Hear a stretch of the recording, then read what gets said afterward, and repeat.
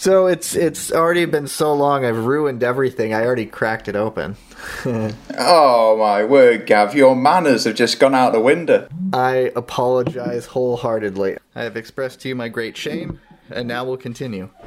So since I've already humiliated myself and cracked things open before we even got started, I'll just give it a pour. And you're judging me. No, I'm judging you poor, and I also am trying to work out what the can is as well. I will turn it around just 1 second. Look at that. There we go. Okay. So I think I've done a Granite Brewery one before, but Granite Brewery, this is where I got married. And since we haven't spoken in a while, we had anniversary number 3 up there. And this one is the Ringberry.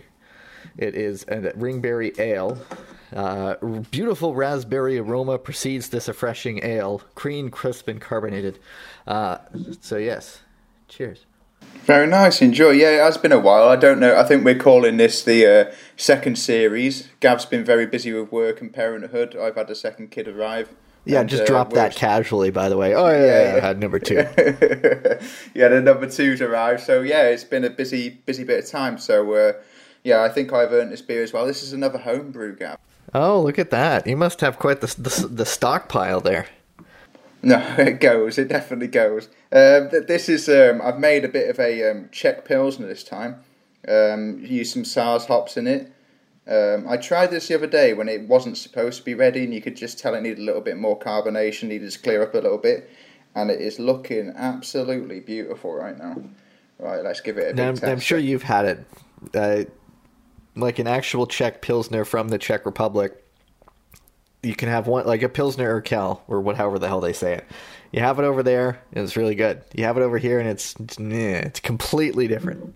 Yeah, completely different. Yeah, honestly, listen to our Prague podcast. I think we probably both rabbited on about Pilsner for a while. It's beautiful over there. But this actually, I'm pretty happy with this. And because I'm a bit cheap, I always like to work out how much it cost me per pint to make. And it's cost me about 85 cents per pint. Well, look at that.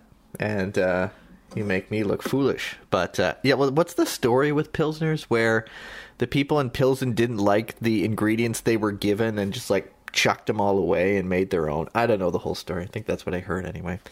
That's great podcasting. It's just like, oh, yeah, there's a story, but I don't know it. Yeah, there we go. We invite our listeners to, do their own research. We've already talked about the beers that we're having, so that's our job is done. Now we move into the other stuff.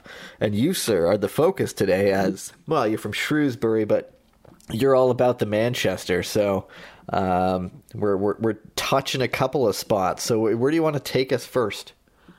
Well, yeah, I was born and raised in Shrewsbury, but the only person in my family who was born outside of Manchester, so I'm definitely of Manchester stock and spent an awful lot of time up there as a kid. And, I just wanted to, obviously when people go to Manchester, they go to Old Trafford or they go to the Etihad. There's a lot more offer around there, and I'm not going to talk about all the grounds today because honestly there's loads. It's probably the most congested area outside of London in UK football, just the northwest. Considering like they're not huge towns on the outskirts of Manchester, but they all have a football club. It's just very busy there. So I'd just like to talk about a couple. I'll probably start with Oldham Athletic, Boundary Park. It's like honestly, I don't remember much about the venue at all. This is like what I loved as a kid is friendly matches were the International Premier League, Mickey Mouse Cup, whatever it's called, where they do these big friendly tournaments and stuff. It was like they just go and play the local teams. So I used to go to the friendlies all the time. So I remember going to watch City play away at Oldham in a friendly, and I think I found it online. It was the 2000 to 2001 season. I was looking at the City team, and you had George Weah playing. You had Alfie Haaland, Erling's This was before Roy Keane went out to end his career?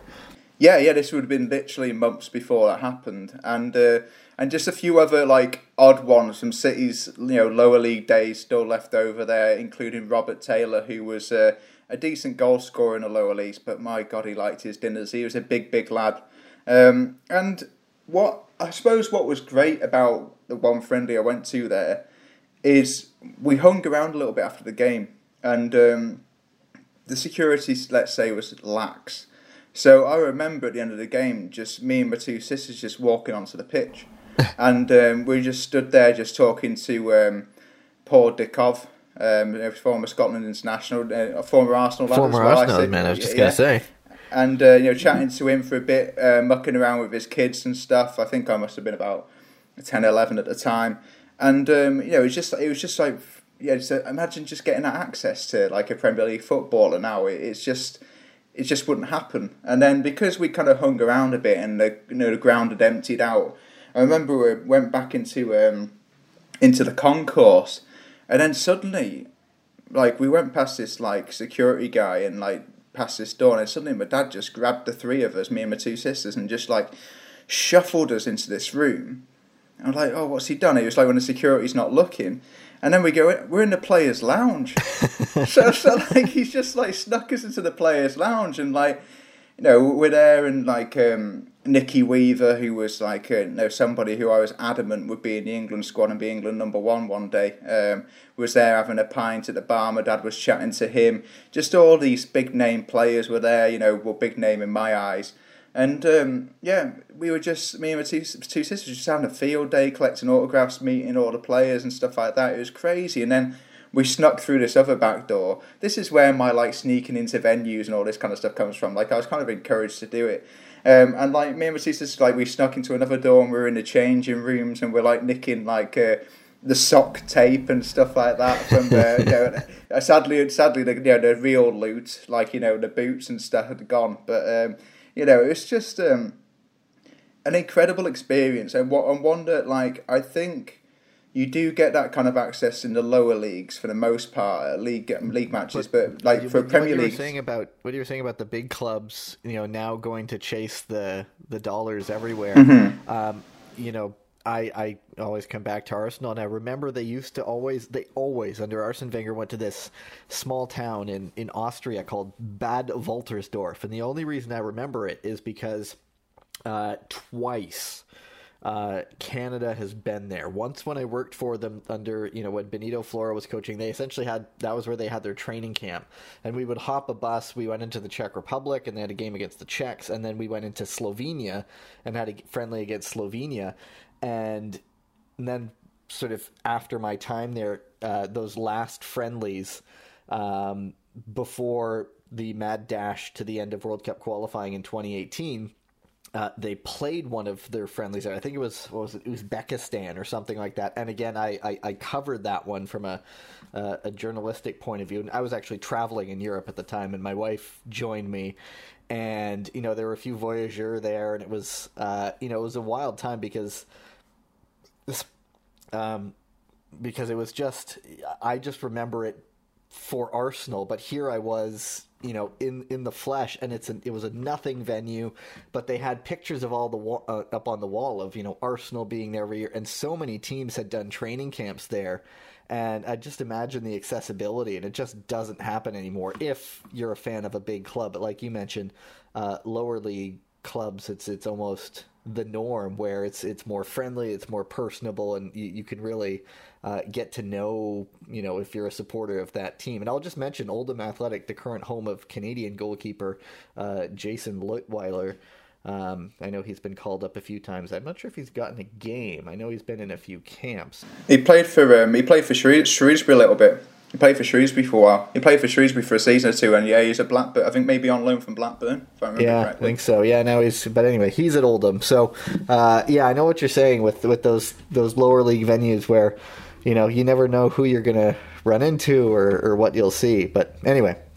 No, it's like, because I think pre-season was very basic back then, wasn't it? And it was just like, it was to get fit, it was for team bonding, and it was for, maybe in the sense, for supporting the local community, or maybe in the sense of that Austria camp, maybe Wenger had some kind of connection there, because I know that he was born and raised in easternmost, France, in Strasbourg, in a pub, actually.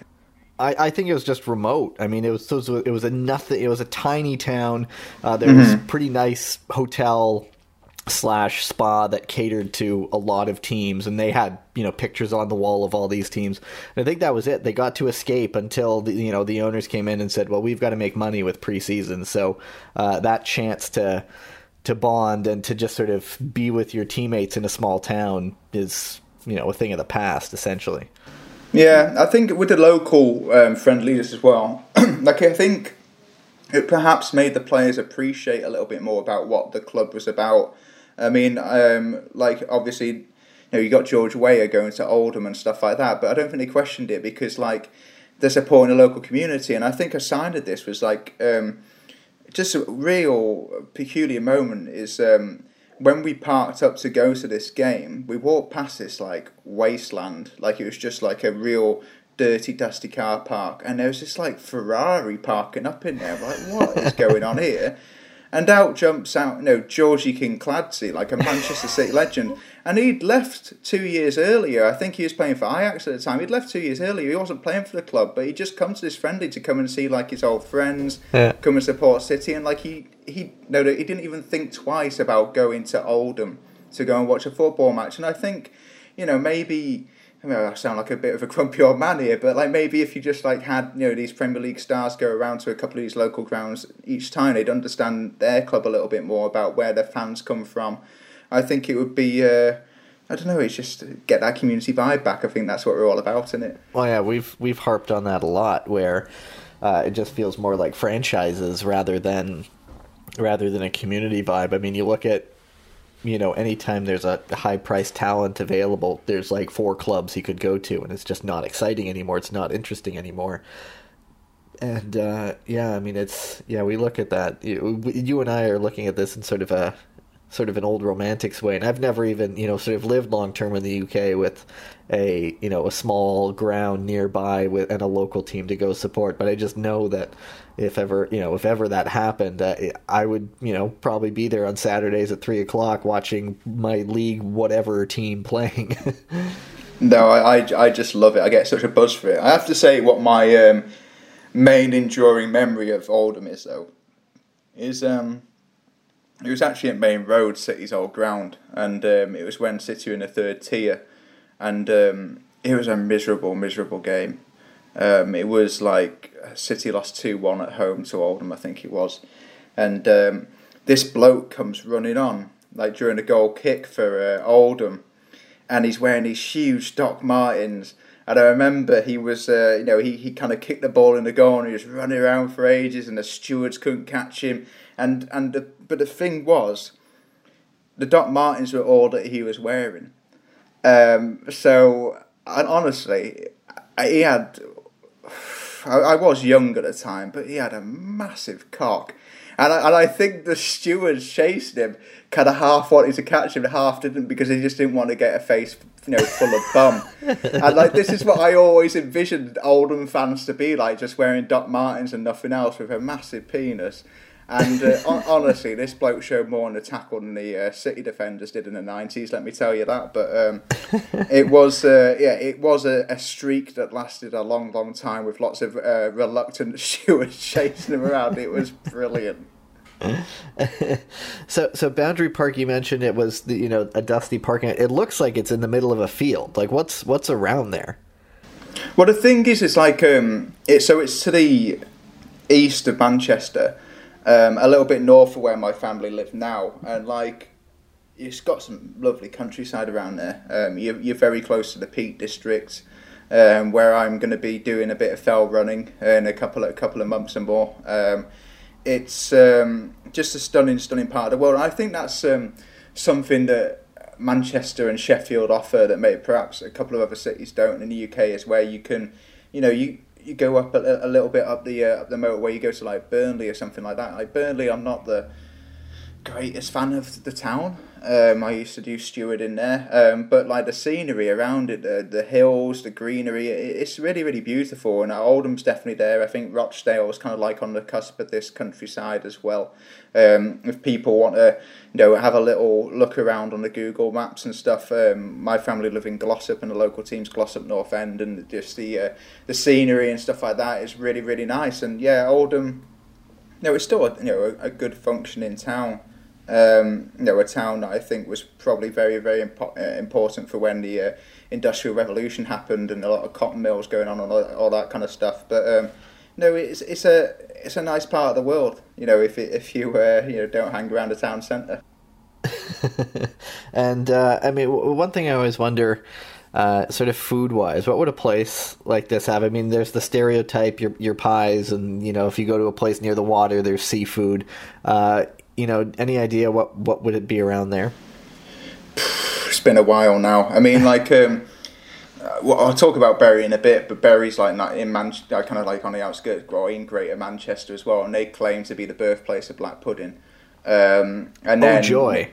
Yeah, I actually really like black pudding. Well, you're English. Yeah, true. And then there's it's kind of like good northern fare because you got Wigan nearby, and they pride themselves on their pies. There's only 40-minute drive down the road. So it'd just be traditional football fare, just good chicken balti pies and all that kind of stuff. But yeah, as I say, Bury's another one. I don't know if you want to talk about that, or do you have some other questions about Oldham? Of course. Let's switch on to Bury. Well, so with Bury, they play at Gig Lane. Well, they don't anymore because they've ceased to exist. I'm not too sure if the super non-league replacement team plays there or not. I think FC United of Manchester have played there for a bit as well. I think so. So with Bury, I've got a family who live there still. My Uncle Barry, my Auntie Beverly, and their kids, and their many, many grandkids are there. And I've always liked it. It's got a good community vibe. I don't think it has the best reputation as a town, but I've always found people to be very, very friendly there. And my my grandma Phyllis, who has sadly passed with coronavirus during this pandemic. She was extremely warm and loving person. Raised 2 girls as a single mum. They basically had a piano and nothing else. They were really skint. They had to hide from the rent man very often because he just didn't have the cash to do it. But she was a really important lady to me. She used to go and eat down the local Morrison's supermarket, have some jacket potato and all that kind of stuff. She's just a good working class lady. Just so loving, so warm, and probably the best experience I ever had at Gig Lane was when I slept at hers the night before, and then the next day I walked down the road. I think I've mentioned this maybe in the Wembley episode briefly, but I didn't go into great detail because this was a game that preceded Shrewsbury at Wembley. But it was in 2009, and so I walked down the road. It only took about 20 minutes to walk to the ground, and I was a bit early for my mates arriving, so I watched a bit of maybe Sunday league or Saturday morning league.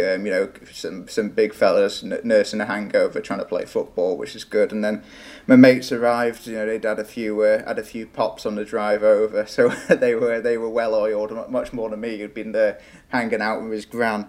But it was just a wonderful, wonderful football match. It was Shrewsbury were 1-0 down from the previous leg.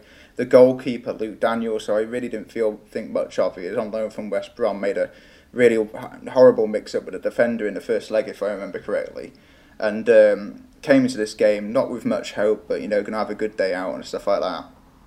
And this goalkeeper proceeded to have the best individual goalkeeper performance I've ever seen in my life. And, I've watched a lot of Premier League, I've watched a lot of, top international number ones. This lad's had a decent career. He's actually just left Brentford. He's playing under Neil Warnock at Middlesbrough now. He's had a decent career, but I've never seen anything like it. Saving a penalty in normal time. It's just incredible saves, one after the other. Against Bury had a really good strike force at the time for the level as well, and just saving ridiculous athletic saves. And Shrewsbury levelled the tie undeservedly on aggregate at the end of normal time. A cracking volley from outside the area by a veteran Scouser called Kevin McIntyre. And you're like, oh, okay, the momentum's with us now going into extra time. Start of extra time, a young lad from the academy, Stephen Leslie, decides to boot somebody and the other team gets sent off. So Shrewsbury then against 10 men, and that's when the goalkeeper basically stood on his head and just did it all on his own, Luke Daniels. Penalty shootout, Shrewsbury did it, and it's just that the scenes of the players at the end, it was really, really nice. I mean, Grant Holt was playing for Shrewsbury. He'd been like in a one-on-one tussle with one of the Sodji brothers. The Sodji brothers were like playing non-league football. One of them played rugby league as well. It was like a big family. He was like in a real tussle with them. He moved on to Norwich City shortly after. And there was just Graham Coughlin, who'd been a bit of a lower league thing. He almost looked like he had tears in his eyes. I don't know if it's the first time he had the chance to go and play at Wembley. Kevin McIntyre scored the equaliser, looked really, really emotional. And then Shrewsbury lost in the final, but forget about that. But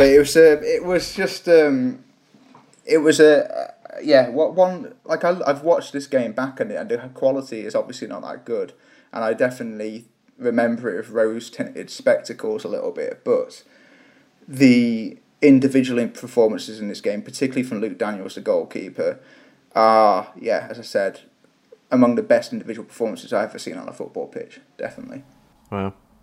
I couple things that I think about when I think about Bury is that where Terry Dunfield went on loan when he was still with Manchester City, and the story he tells me is, he's a kid, and I think he played, one game for Man City, and they loan him out to Bury, and he comes back after playing there, and Terry might correct me, but if he hears us, and he tells Kevin Keegan, either you play me with Manchester City or I'm going back to Bury. So they sent him back to Bury. He had no chance. City had a good midfield at the time. I remember when the move happened, like Ali Benarbia, Ayel Berkovic, Sean Wright-Phillips, Kevin Horlock. There were some decent midfielders in that team. He had no chance. But he was a very, very, very bright prospect at City. Definitely the most highly thought of in the academy. Yeah. Expected to have a better career than Sean Wright-Phillips did, actually. He was a number one prospect. He made a couple of bad moves along the way, but I think he carved out a pretty a career he can be proud of in the end. He did okay, and now he's doing stuff here, so it's all worked out well. The other thing I think about when I think about Bury is that they no longer exist, and I remember seeing those videos of the people talking about their community club, and this was before they were finally sort of put into administration or whatever it was, and they were saying what they would lose, and there were, generations of people talking about this club, and and it's sort of, a lot of people blame the owner, but I'm sure we can get into that on another day, but people sort of say, I've heard that this is a symptom of a number of things, and a lot of lower league clubs are not quite in a similar situation, but a lot of communities could, if things go the way they did at Bury, could lose their local club. Yeah, I mean, Bury were, in my eyes, a functioning lower league club. They were struggling financially, but it was a bad owner. It's I think Steve Dale, if I remember his name correctly, arrogant. Knew nothing about football. He freely admitted that before he bought the club, he didn't even know Bury had a football team. Just didn't pay the players, didn't care. There's players there who had to put their houses up for sale because they didn't get paid for so long. And it was a real community hub. And there's people I'm pretty sure Gary and Phil Neville's mum works in the ticket office or as a secretary there or something, until the day the club died. And obviously she doesn't need the money. Her sons have done very well in football, her daughter's done very well in netball. She doesn't need the money, but she works there because it's a community hub. And it was devastating when that went, because it was a lovely little lower league ground. It's kind of a little bit up on the hill from the football pitches where I was watching the Sunday League go on. The away end was lovely and steep, great atmosphere built from it.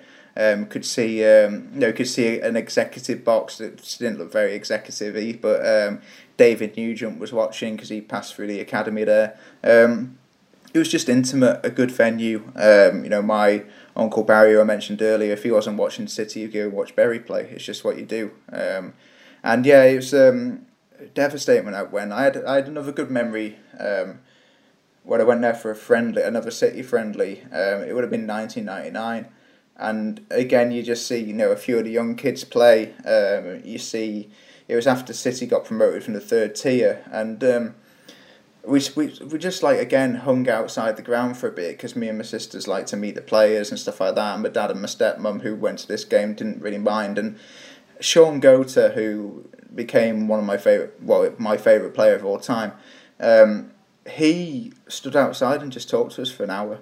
And we're just these kids who are just starstruck, and he just chatted to us, asking us about skill and all sorts for about an hour. And just the special, I always feel so grateful, and I hope I can recreate similar moments for my kids as they grow up. To kind of meet the people you idolise when you're younger like that, and have them in such intimate and normal setting like outside Gig Lane. To have that was just incredible, and that was the start of my my extremely passionate love affair with Sean Gota, and then why he became my goat. My favourite footballer of all time. I think we talked about him about Bermuda too. Yeah, absolute hero, Bermuda. I just sort of checked, and it's so weird that especially as a Canadian, giving the relative age of this country, where Bury FC won the FA Cup in 1900 and 1903, and they actually hold the record with Manchester City for the biggest win in the FA Cup final, 6-0 in 1903. They beat Derby County, but it's just weird, considering Canada wasn't a country until 1867 officially. There were of course our First Nations who lived here before us, and we can't forget about them. But considering. It's just so weird that Bury FC played for so long, and it's gone because of financial issues. And that record stood alone until 2019, I think. I think it was that City win against Watford, and that was a 6-0 as well. And that was just there were quite a few late goals in that game, if I remember correctly. The floodgates opened. So Bury had that record alone for quite a while, and it's just such a rich history and such an important hub of the community, and for it to just go like that just due to a reckless owner. I mean, there's a huge review going on in football right now. It's led by the Conservatives, which I feel in two ways about. I can't stand the Conservative Party, but at the same time, perhaps their nationalism will come in handy for once in this sense, and they'll be wanting to protect all that's good about English.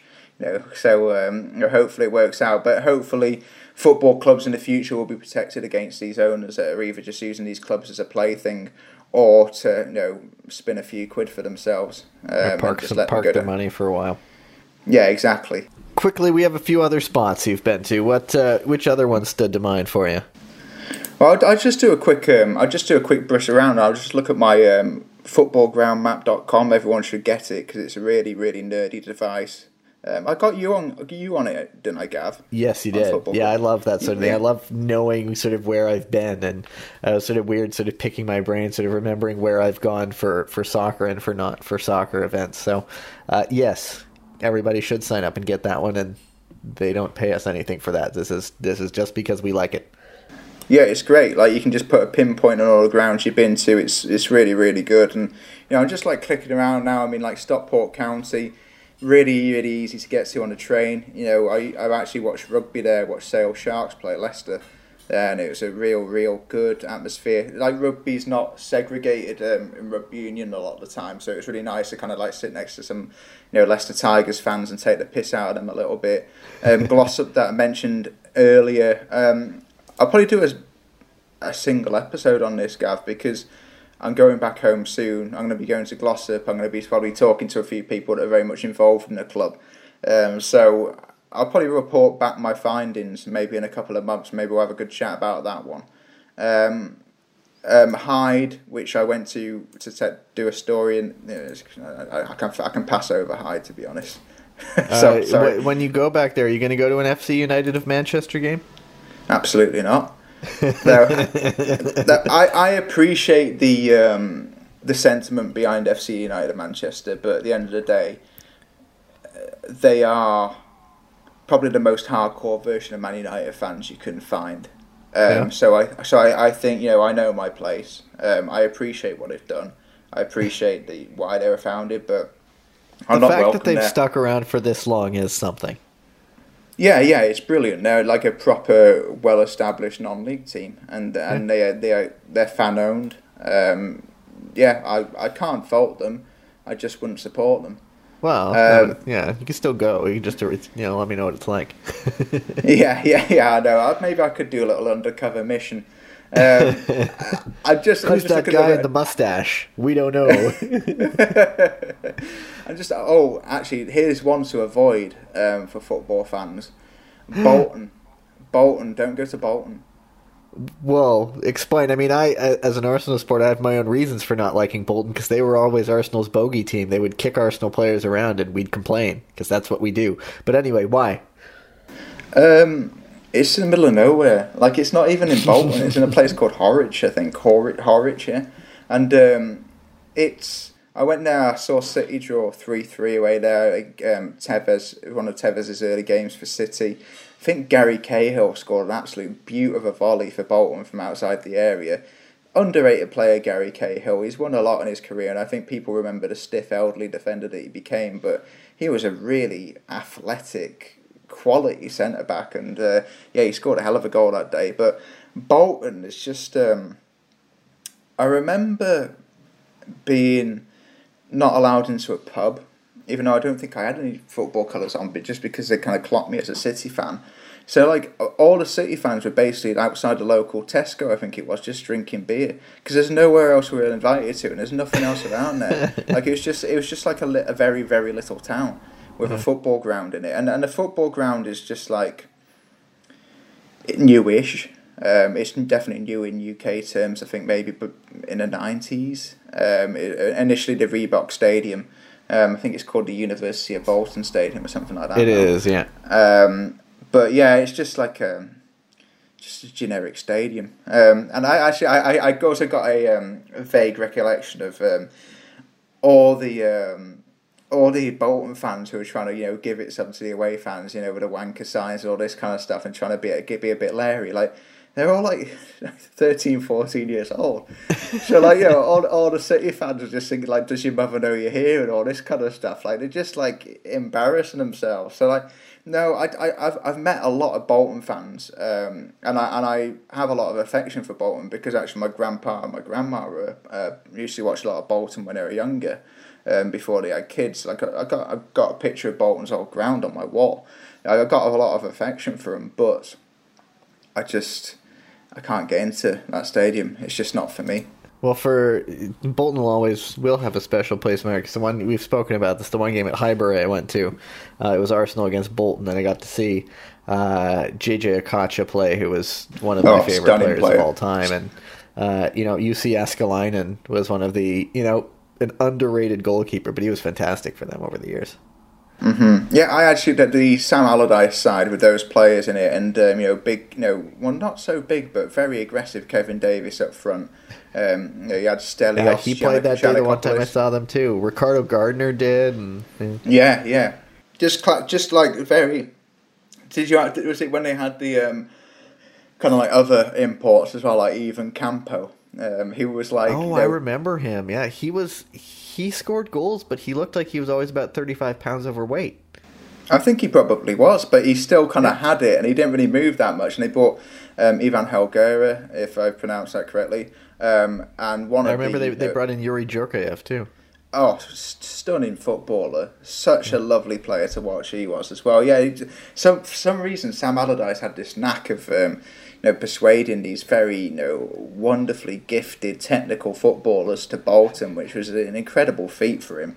Sam Allardyce was ahead of his time for a while. He was one of the first few managers to embrace proper statistics before other managers. So he was ahead of his time. But like now, when he tries to sign players, they're just all like early 30s. Now he's British one of the players. Band-Aid managers that they bring in when someone needs someone in an emergency. Yeah, he always complains about foreign managers getting jobs ahead of him, and I'm pretty sure he said, "Oh, if I was called Sam Allardyce, I'd have got that job and this job." and I'm pretty sure the one thing I love. I'm not sure if you've watched Ted Lasso yet. No. Honestly, I'm planning on binging it. Okay, because there's one thing. There's humor for everybody, and that's the thing. But there's also humor that if you are a soccer fan, you'll get it. Like one of them is when there's rumors that Lasso's going to be fired or whatever. One guy walks in and he's just like, "We're wondering if we're going to be looking for a new manager because I'm pretty sure Sam Allardyce, Alan Pardew, Harry Redknapp, all wondering, and they're all like the usual guys who are the fill-in roles who always get brought in halfway through the season, and I'm rolling on the floor laughing because they put that much care into it. And so anyway, I'm pretty sure Sam Allardyce was one of those names because it always seems when someone gets fired, they're replaced by Alan Pardew, they're replaced by Sam Allardyce, and yada yada yada. Yeah, just the absolute firefighters who will play hideous football, but they'll sometimes help you survive. Yeah. No, I think like there are people who know the Manchester area well and will be on my case for not talking about ones, but honestly, there's so many great grounds in the northwest and great places to go and visit, and you don't have to go too far out of town to go to Burnley and Blackburn. Yeah. Blackburn have had some of the most wonderful away days at Blackburn, incredible days, and maybe I can talk about Burnley and Blackburn on one separate podcast in the future as well. But we'll have a theme with like the letter B or something. Well, there we go. Yeah, we're always looking for very, very tenuous links, especially if we're sharing a podcast. But no, I feel like I've rabbited on and bored everyone enough here, Gav. I don't think I've got much else to say, but I think it's. I can't wait to go back there next month, see my family. It's been a while, and I think, maybe I'll report back some stories from Gloucester North End. Go to some things for real. Let me know what that's like. Although, I was at the Canada soccer game recently against. Yeah, me too. It felt nice, didn't it? It felt well. You were doing work there. I was there drinking. Yeah. Oh well, that sounds good too. Yeah, it's pretty good. Well. But no, I'll report back from Gloucester North End. I'll report back from Shrewsbury Town. But we still haven't done a hometown one yet, so we want to get you on Shrewsbury. No, maybe we should record it from Shrewsbury in a pub. Hey, wouldn't that be classy? Yeah, that would be pretty good. Whew. Yeah, no, misty now. All right, cool. Should we wrap this up? Yeah. I don't know what we're talking about next, so maybe you'll lead it. But I'd also like to say, any recommendations from our listeners, any places you'd even like to talk about. Please come forward. We have some excellent guests. We're really fortunate to have some really, really good guests in the first series, and we're going to have some really cracking guests this time round as well. So we'll have guests. Gav will, no doubt, tell us some tales from CONCACAF and other parts of the world. No, it's going to be good fun. I believe I'm still dangling San Pedro Sula over people's heads. Yes, soon. yeah. I've been 4 times, so I've got some things. So we'll wrap this up. That was, of course, Dan Rouse, former board member of Hallam FC. I'm Gavin Day, and we'll talk to you again soon.